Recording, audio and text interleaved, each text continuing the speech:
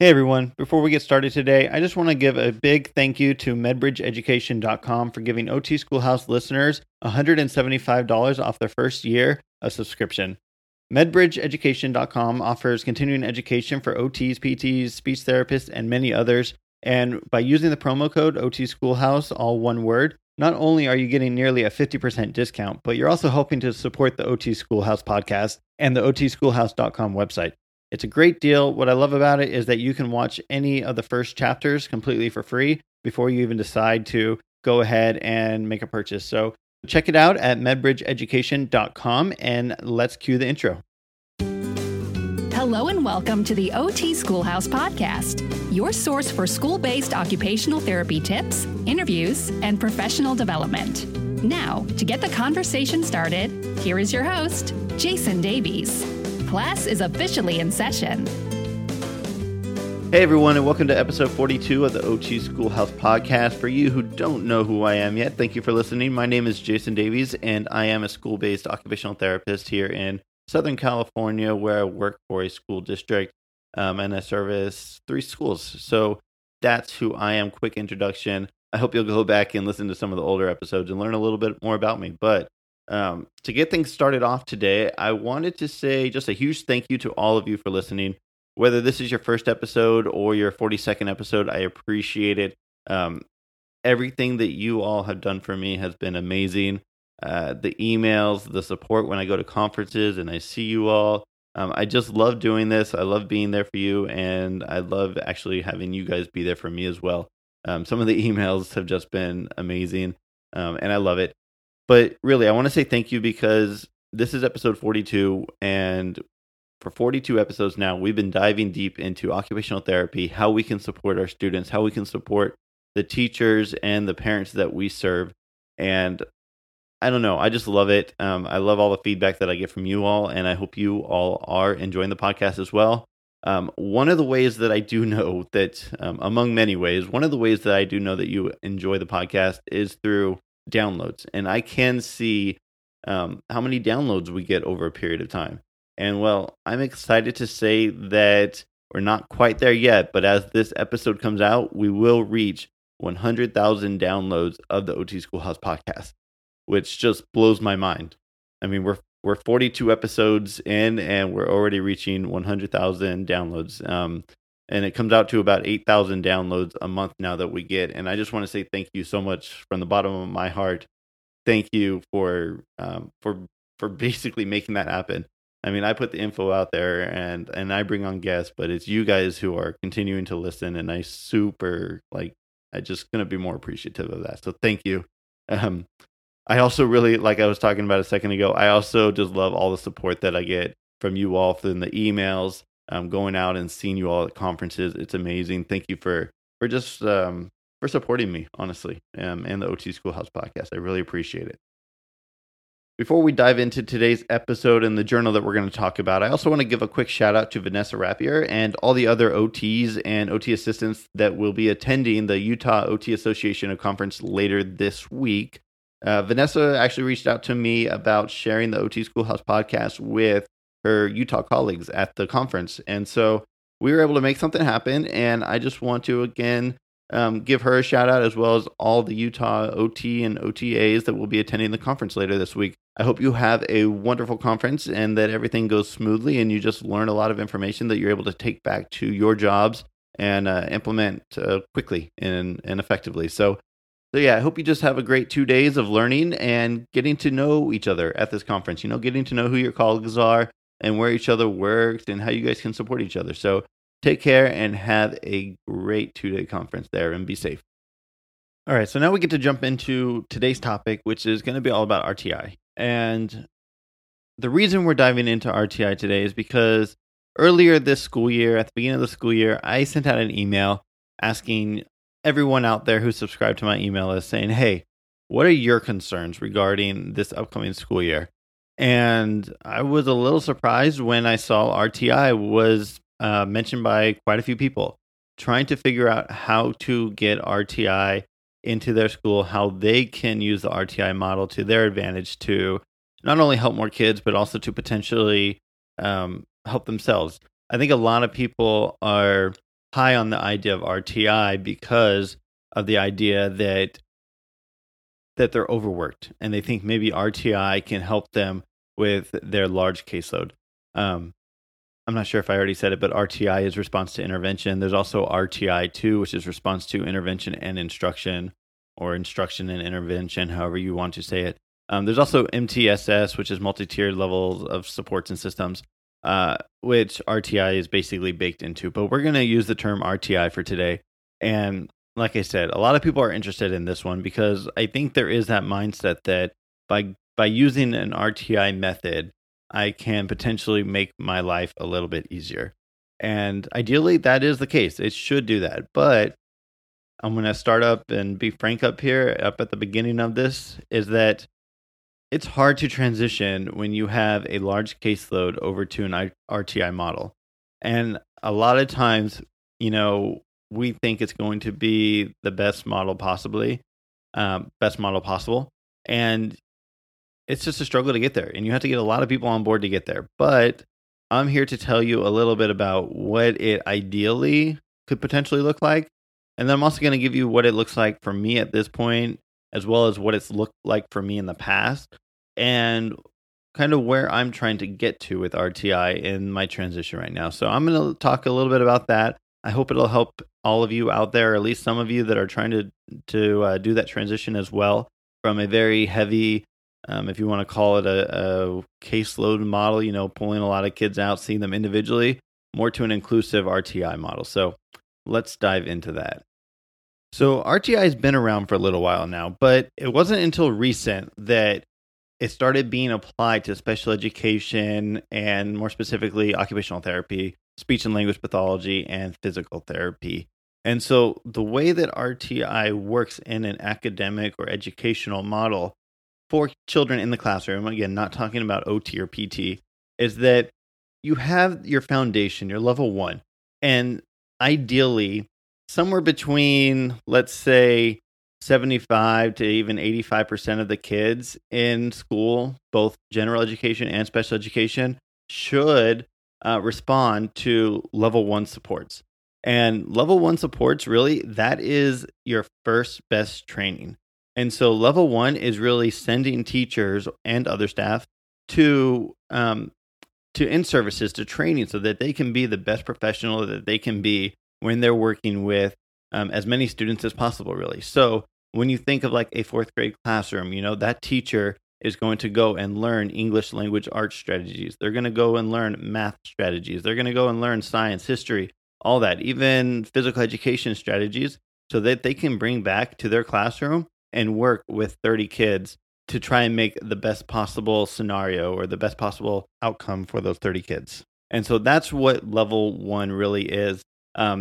Also included in level 1 could be like screenings. So again, those district level academic tests that districts do. Each class sets aside a day or a few days once a trimester to kind of go over these tests to see where the kids are.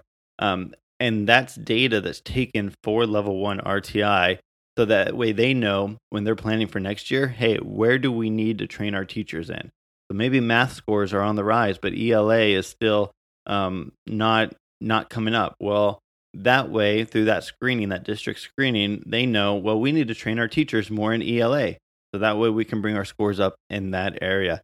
And so level 1 is mostly all about training. It can also be, potentially co-teaching. Some teachers get together and they might co-teach lessons as a way to help a younger teacher or a less experienced teacher learn how to teach in ELA. Likewise, transitioning now for level 1 RTI into OT, occupational therapists can do the same thing at a level 1 area. Working with the teachers to train them, providing in-services on sensory, providing in-services on fine motor development, teaching the teachers the steps to handwriting, or even just giving them the available resources so that they may make the best decision on different programs that they can use. We can do trainings at several different levels. We could do trainings at the site level, on their Tuesday afternoon meetings that they meet once a month. We can get in for that. Or you can even do it on a bigger level at a district level. Those welcome back days or the teacher professional development days. Those are times when occupational therapy can provide a training. Likewise, an occupational therapist could also help to set up a either school or potentially a grade level screening for, let's say, kindergartners, using some sort of screening tool that every kid in kindergarten takes at the beginning of the year and then maybe 6 weeks into the year to see if there's been progress with some of those pre-writing lines, pre-writing shapes, and then steps toward being able to write their name. Those are a way to just kind of keep an eye on all the kids. And again, that helps you then determine where you need to help the teachers help the kids. So maybe all the kids are getting stuck with squares and they're not stopping their lines on time. Well, that's an area that you can then teach the teacher on some strategies so that they can incorporate back into the classroom. All right, and that brings us to level 2. And I like to think of level 2 being at a classroom level. And so now in level 1, we were looking at an entire grade level or an entire school, or maybe even an entire district, finding a program that the entire district could use to teach handwriting. But at level 2, we're looking more at a classroom, and I might use the term small group, because in comparison to a school, one classroom is a small group per se. And so for level 2, maybe we are talking directly to that teacher to find out what her specific concerns are or his specific concerns are for the classroom. And we're going to give the teacher strategies based upon those specific concerns. So now, again, using the square analogy that I was using earlier or example, maybe the entire school has difficulties with the kids stopping their lines on time when they're making squares. So their squares are looking more like, squares with lines coming out of all four corners. Anyways, maybe this teacher is having some difficulty with her kids rounding the corners of their squares. And so that's a different problem than the others. Well, now that's a different strategy from what the rest of those teachers need. And so at the level 2 area, we could potentially go in and co-teach with that specific teacher and teaching kids how to stop and start versus making one long line that ends up making a square look more like a circle per se.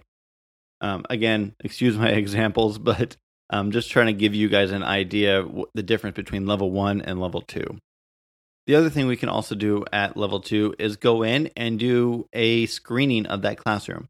And when I say screening of a classroom, I'm not saying we're going in to screen a classroom, but really we're focusing on one kid that we all know who that kid is. That's not the case here. We really are going in to look at a specific concern that the teacher has in the entire classroom. My favorite way to describe this one is when teachers come to you and say, "Hey, dude, I have this really wiggly classroom this year. I just don't know what to do. They're all really moving and grooving and they just can't stay in their chairs. What do I do?" And this isn't a child-specific problem. This is obviously a classroom problem. And so I'm willing to go in, observe the entire classroom, and then meet later and talk with the teacher. And so maybe it comes down to, I try and keep it a little simple. So, I try and find the 3 most likely things that we could implement to affect the classroom. And oftentimes it is, finding the right size chair, the right size tables, and then providing some sort of movement breaks. They're trying to have them sit down for 30 minutes at a time in a kindergarten class, and that just isn't going to happen, right? And so trying to suggest different types of movement problems, animal walks in between centers or using goat noodle or something like that. But that's that is a level 2 strategy. And many of you are probably already doing this. You just don't realize it's a level 2 strategy. It's talking with a teacher about their specific concerns in the classroom and trying to find a solution for that. Because if we don't do that, then, what's going to happen to several of those kids?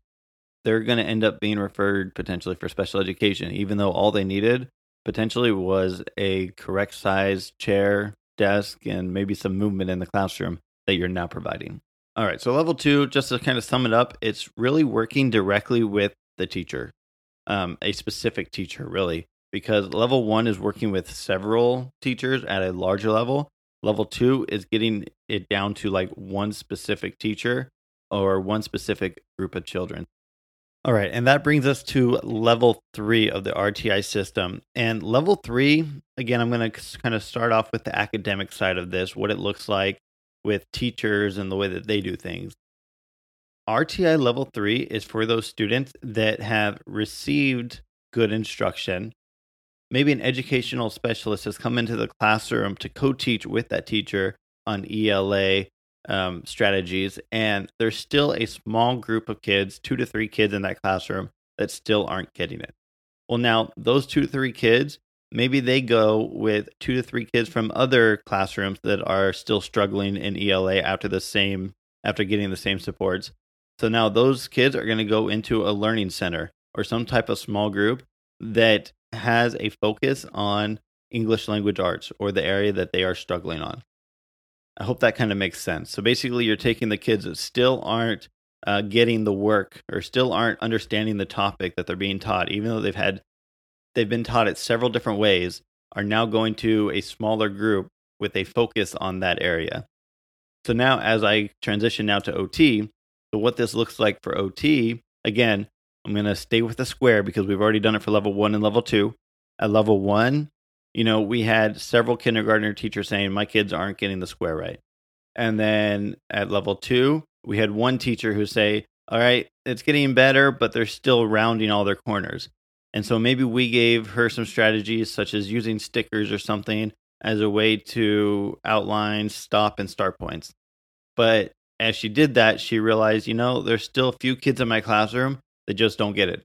I mean, even when we give them stickers, they don't get it. We've tried highlighting, nothing's working. All right, well, I happen to have a pre-writing skills group potentially that I'm working with. And she's going to send those 2 or 3 kids that are going to come to me along with 2 or 3 kids from Mrs. Hernandez's class or whatever.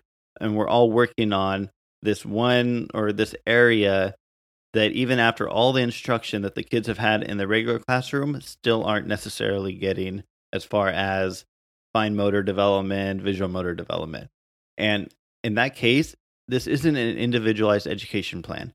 We are not working on those student-specific goals. We are working on the skills that these kids need in the classroom that they just haven't gotten. And it's just a little area that they're missing a little bit. And so that group that they're coming to, it's not designed based upon, I guess you could say, that child's individual needs. But because we have this group, they're able to come to that group and hopefully get the needs that they need met. I hope that makes sense. Another example of this could potentially be like a social skills group for a handful of kids who are just having difficulty at recess communicating, understanding feelings, stuff like that, and are getting into maybe some trouble or, they're just showing high risk behaviors at recess. Well, maybe as an occupational therapist, you could provide a social skills group that has lunch together. And then after lunch and talking during lunch and going over different possible scenarios, role playing, stuff like that at lunch, well, then they go out to recess and try to implement the strategies that are worked on. And again, this isn't an IEP-based decision. This is a decision that the teachers and or parents have kind of understood, hey, this program exists for all kids who may need it. And so they are sent to that program as a way to just to get some of those skills. And I want to remind you, this is for kids both on or off an IEP. They don't necessarily need to be they don't necessarily need to qualify for one of the 13 conditions to get an IEP in order to be a part of this. We're not saying the kid has a specific learning disability and that's why they're not understanding how to get the square. We're just saying that this happens to be a difficult topic for this kid to pick up. Maybe they're doing a circle or, all the other things great, but you're seeing that they're not getting that square and that square is impacting their ability to move ahead onto more difficult letters and whatnot. And so they need to get that. And so that's why they're coming to you for a short time. Again, not saying that they necessarily have a condition or a disorder or anything like that they would need an IEP for. We're just saying that they have a few skills that need to be cleaned up so that they can get back into the general education on that same area and continue to progress. So to really sum up level 3 of the RTI, I just want to say, this is a targeted group intervention in a specific skill or skill area. And these kids, they are identified by the staff or the parent. And again, they may not be on an IEP.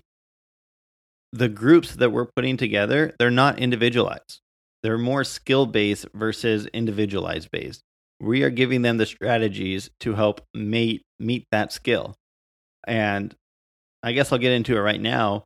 By the end of RTI level 3, if they're still struggling, that's when the team or the teacher, the parent, even yourself, if you're part of that team working with that student, may want to think about referring for special education if they're still not getting it after they've had this much support.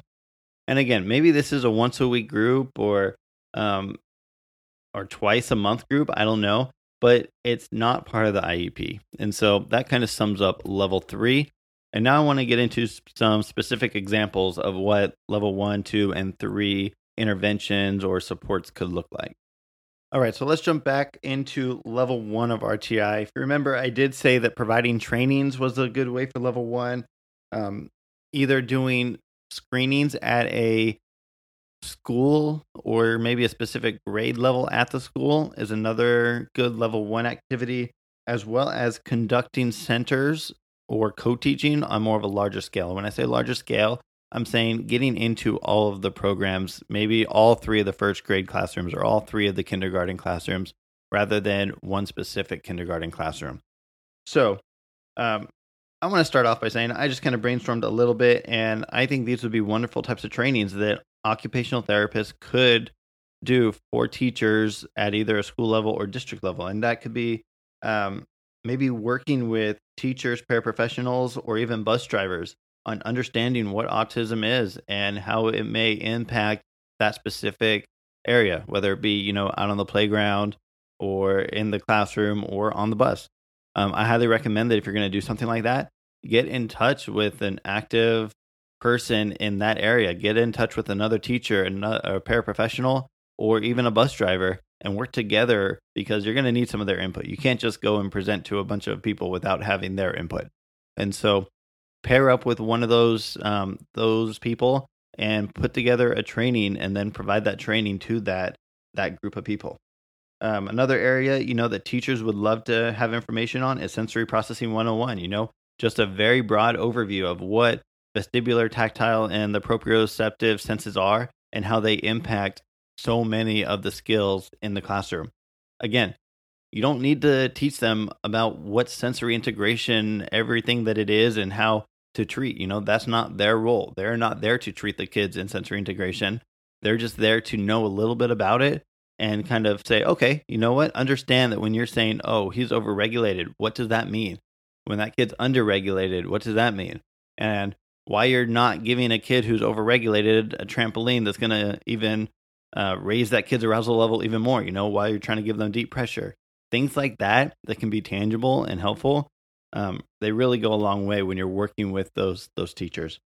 Another one, fine motor development and its relationship to handwriting. That could be a really simple training, 30 minutes to an hour that you could provide after school.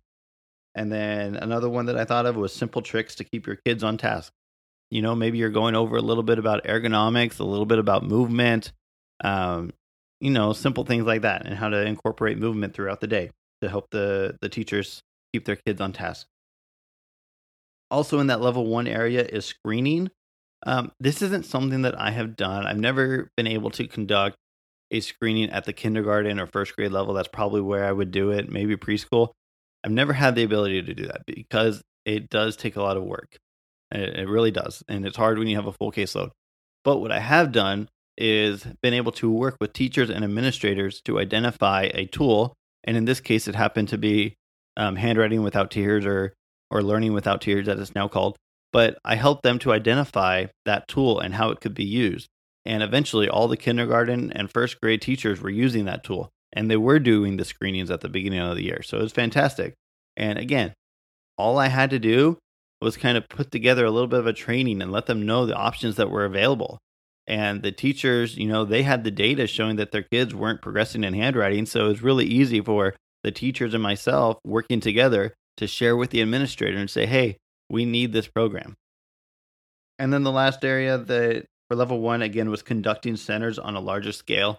And again, when I say larger scale, I mean kind of doing it across an entire program.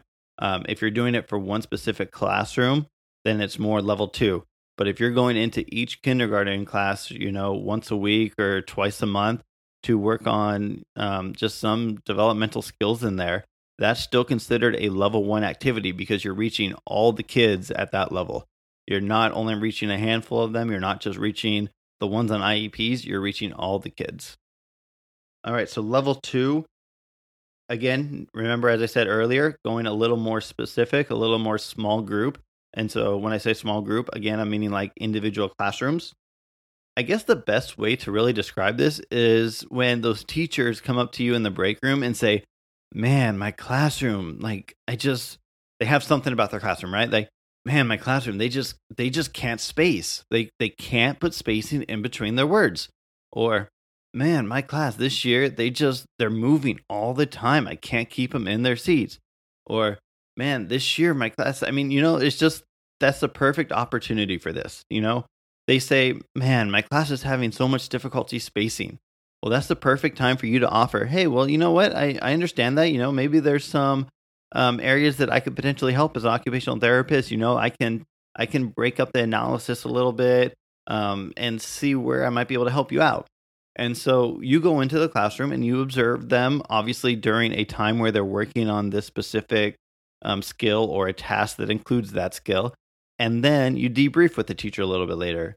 You say, well, I was watching during writing time and no one's using their finger to space. Or you notice that a few kids, maybe they're left-handed, and when they're copying, they can't see what they're copying because their left hand covers it up. And so simple strategy, put that, give them 2 worksheets so that they can have one on the right so that they're copying from the right-hand side. Simple strategies like that, that they don't affect just one kid, they affect an entire classroom, and it's based upon your observation of that classroom. The other thing that follows that, as well as, debriefing with the teacher a little bit later or a consultation, is you could then also potentially co-teach with that teacher or do a small group in that classroom, a center. And again, that typically needs to follow some sort of observation so you know what help they need. And maybe so for a few weeks, you go in there and you work on that spacing. Every kid comes through your center in the morning and you work on spacing for 4 weeks straight. And then you go back and observe again on the 5th week and say, hey, we now have some data. Or maybe they use that screening tool and we have some data now that says, yes, that 4 weeks of centers did make a difference. And those kids are now progressing and spacing out their words a little bit better. So yeah, level 2, those are some decent strategies I think you could implement pretty easily. But I understand, again, there are some concerns as far as time, and we're going to get into that in just a minute. But first, we need to review level 3. And I'm going to admit level 3 is the trickiest, and it's one that I have yet to master or really even take on completely, because it's tricky in the sense that it almost looks like what we're already doing when we pull out small groups, because it is working with a small group. However, the difference between an IEP small group and an RTI level 3 small group is that in an IEP, we have evaluated the students. We have seen the specific areas in fine motor development, visual motor development, visual processing, sensory. We know the specific areas that these kids need assistance with. And so we put them in a group with other students that have the same type of difficulties. And we're working on those skills, sometimes from a top-down, sometimes from a bottom-up model. But in an RTI level 3 group, we're targeting a specific skill, in the sense, going to go back to using the spacing, right? Now, the spacing in between words. Now, these kids, we know they're coming to us because their teacher, their parent, the administrator, whatever, said, hey, this kid has some difficulty spacing their words still, even after we've done so much with them. And so they're coming to this group specifically for spacing. And now we haven't assessed them. We don't know what their visual motor abilities or visual spatial skills look like, but we know they're having difficulty with the spacing of the words. And so now we have, 5 kids maybe that we're working directly on that. And we're using a very task-oriented, top-down approach, We're just trying to hit that one skill because that's the area that they've really been identified in as needing help with. And so that's kind of how it's a little bit different. But again, you can kind of see how it looks similar and how it can be a little difficult to interpret, I guess. My kid is not on an IEP, but they're going to a small group out of the classroom. That doesn't necessarily always appear correct, I guess you could say. So it is a tricky one. It is one that I have not mastered. I do think it is something that could potentially help with eliminating unnecessary referrals, per se, for occupational therapy. But I do think because your groups need to be tailored to, the screening tools that were done in level 1, how else are you going to know what type of program to run? You need to have a screening tool. So if you don't have a solid foundation in RTI for levels 1 and 2, then level 3 isn't really going to ever happen because you have to go through level 1 and level 2 to get to level 3. And so it's hard to develop a level 3 or even get to where you're doing level 3 RTI if you don't have a solid foundation of level 1 and level 2. And I think that's part of the reason that I've never gotten there before is because, I've dabbed into level 1. I've helped kids and teachers in the classroom, co-taught like a handwriting type of program for a few weeks, but it was never consistent and solid enough that we were able to kind of move up the ladder and eventually get to level 3. So again, I started this podcast not to say that I'm the greatest OT in the world, but to share with you my struggles and what I've learned throughout my school-based OT career. And it's difficult and it takes a tremendous teamwork, and you really have to work with your administrator as well as the team, including your teachers and even your parents to get there. So that's my talk about level 3 real quick. But I do want to now dive into what I'm doing right now as far as trying to help myself eventually transition into more of an RTI-based model. Because right now I do have a very caseload-heavy model. I have kids that are once a week, some kids that are twice a week, and they're individual. And when your schedule's completely full with individual sessions all week long, from bell ring to bell ring to go home, then you can't fit in RTI. And so I'm going to share with you just a few tips or a few things that I'm doing right now to try to kind of flip that upside down a little bit and get myself some more time. So stay tuned.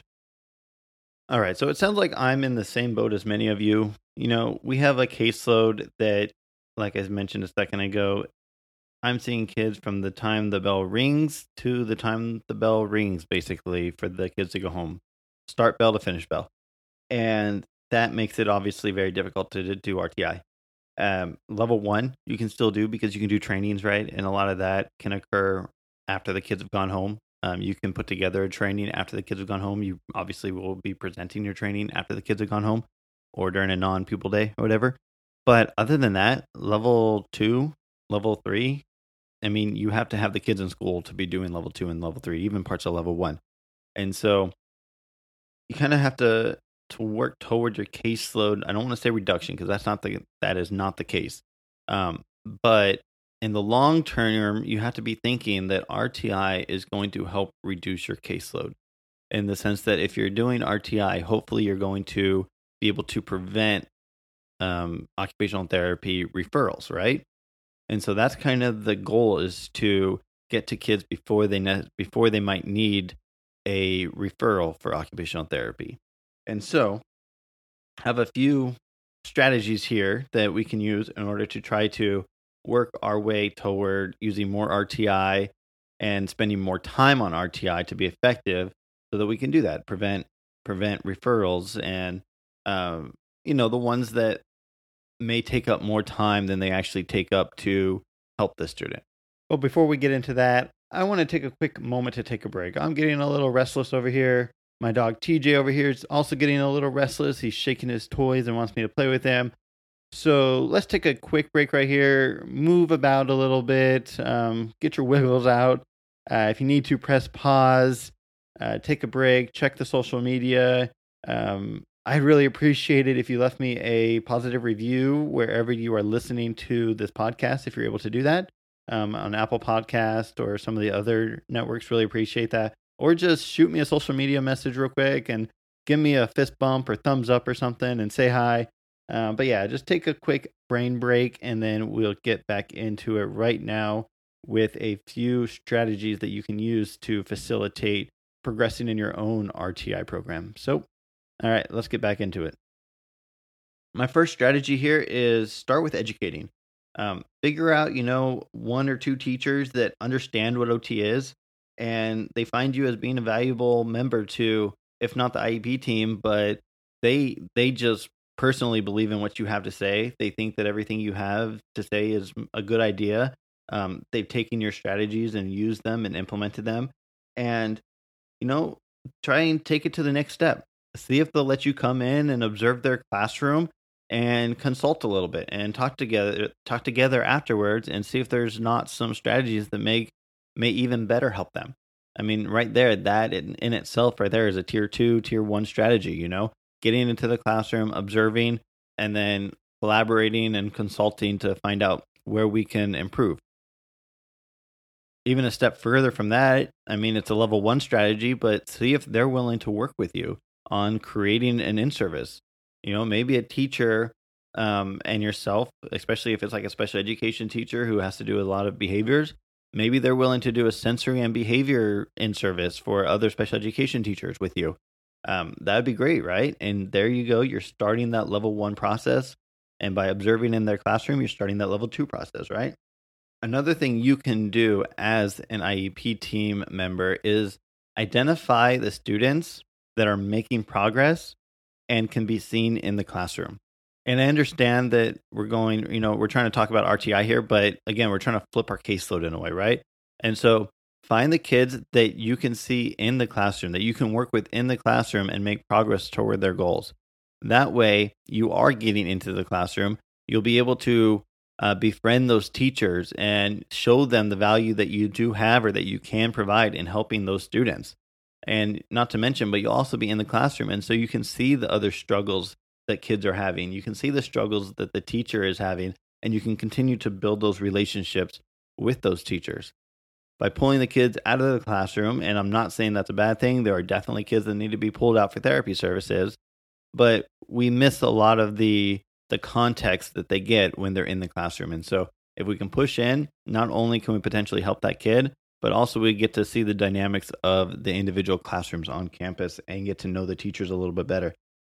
Another opportunity to take advantage of is during IEPs. That can be an opportunity to show not only what we have done for a student, but what we can do for a student and potentially even a group of students or an entire classroom. And it can be difficult to show our administrators what we can do. Oftentimes, they kind of know what we're supposed to be doing, but they don't know how we do it or what we do in the classroom or in the therapy room to make that happen. So take advantage of your IEP meetings and let them know what you've been doing and what you can do and what you could even do in the future, given more responsibility in the classroom working with the teachers. And the final strategy that I have for right now is to go to staff meetings. And I want to share a little story about that because I've been in OT now for 7 years. And I think last week was the very first school staff meeting I have ever gone to. I have obviously gone to special education meetings. I've gone to hundreds of IEPs. I've gone to occupational therapy meetings. I've gone to district level meetings when I was at a different district. But I think in 7 years, this was the first time I went to a school site staff meeting for teachers. And I took a lot away from it. You can't know what the school is focusing on unless you're going to meetings like these.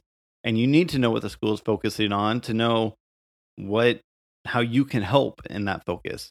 And, if the entire school is focusing on math, and here we are trying to focus on, language arts, well, we're already kind of a step behind because, they're trying to focus on math. And so this week I found out my school is really focusing on positive behavioral intervention strategies this year, PBIS. In fact, they're kind of moving from tier 1 potentially up into tier 2. And so I was like, hey, well, first of all, they're already talking about RTI, right? And secondly, it's about behavior, and OT is inherently intertwined with behavior. And so now I know going forward, I know the topics that I need to talk about and the areas where I can help out with behavior and sensory and potentially using different type of mindfulness activities and stuff like that to influence behavior. And I can have an impact on that. And so I think you guys have probably heard me say, I try not to bring work home, but this time it was totally worth it because I went to a staff meeting and I learned a lot about my specific school or one of my 3 schools. And it was worth bringing work home this weekend, because now I know going forward what more I can do at the school site to help them and to, kind of catch their ear on different things, how I can help them with. So, that's what I have today about RTI. I hope that gives you a better understanding of the 3 tiers of RTI. There are some people adding more tiers, tier 4. Some people do say that RTI tier 3 is an IEP. I think I said earlier, I don't necessarily agree with that. I think it's before an IEP, or I shouldn't say before an IEP, but it is not part of an IEP. It is a general education function still. And I think OT is just getting into RTI, but I think it is where our role is going to be going, even more so, more on the consult/collaborative side versus the individual treatments. There's such a push to keep kids in the general education classroom as much as possible. And through the RTI, through the RTI method, we could potentially do that and help out the teachers to have more strategies for the kids. And even if we're going into the classroom, you think about it. This is what RSP teachers and aides do often. They go into the classroom and they work with the kids in the classroom, in their natural environment, right? Isn't that what we're all about? Natural environment. And so I think that's something as OTs that we should be looking forward to and figuring out how we can provide a more supportive role in that aspect. So this is my episode on RTI, and I'm sure we'll talk more about it in the future, but I know we've talked a lot about it in the past, but we hadn't really dove into it deep to figure out exactly what RTI is. And so I hope you enjoyed that. I am really looking forward to hearing the email responses from this. I know you guys are going to have questions. I know you guys are going to have wanting more specifics. And so I'm working on something for that, and I'll let you know more about it. But feel free to email me. Let me know if you have any specific questions about this. And just keep on going. Right now I'm working on a presentation that I'll be presenting in December for my teachers. Again, it's going to be kind of that sensory processing 101 type of training for all the special education teachers, I think at 2 or 3 schools. So that's one way that I'm doing level 1. And I'm hoping to continue to build off of that. It was more at my previous district that I got to do some more level 2 type of stuff, but I'm trying to get that going here. And one way, like I kind of talked about earlier, and the way that I'm flipping it is I'm looking for those students that I know that I can be assistants to them inside the classroom versus pulling them out. And by doing that, I'm going to be in the class more, making progress with those students, but also seeing the concerns of the teacher and the other students and the paraprofessionals and working with them to help the kids in the classroom on a daily basis. So, that is my 40 minutes or so on RTI. I hope you all enjoyed it. This has been a great episode 42. I appreciate you all listening. Thank you so much for helping me reach 100,000 downloads in just over 600 days. It's been fantastic, and I look forward to many more. Take care and have a great rest of your week. Bye-bye. Thank you for listening to the OT Schoolhouse Podcast. For more ways to help you and your students succeed right now, head on over to otschoolhouse.com. Until next time, class is dismissed.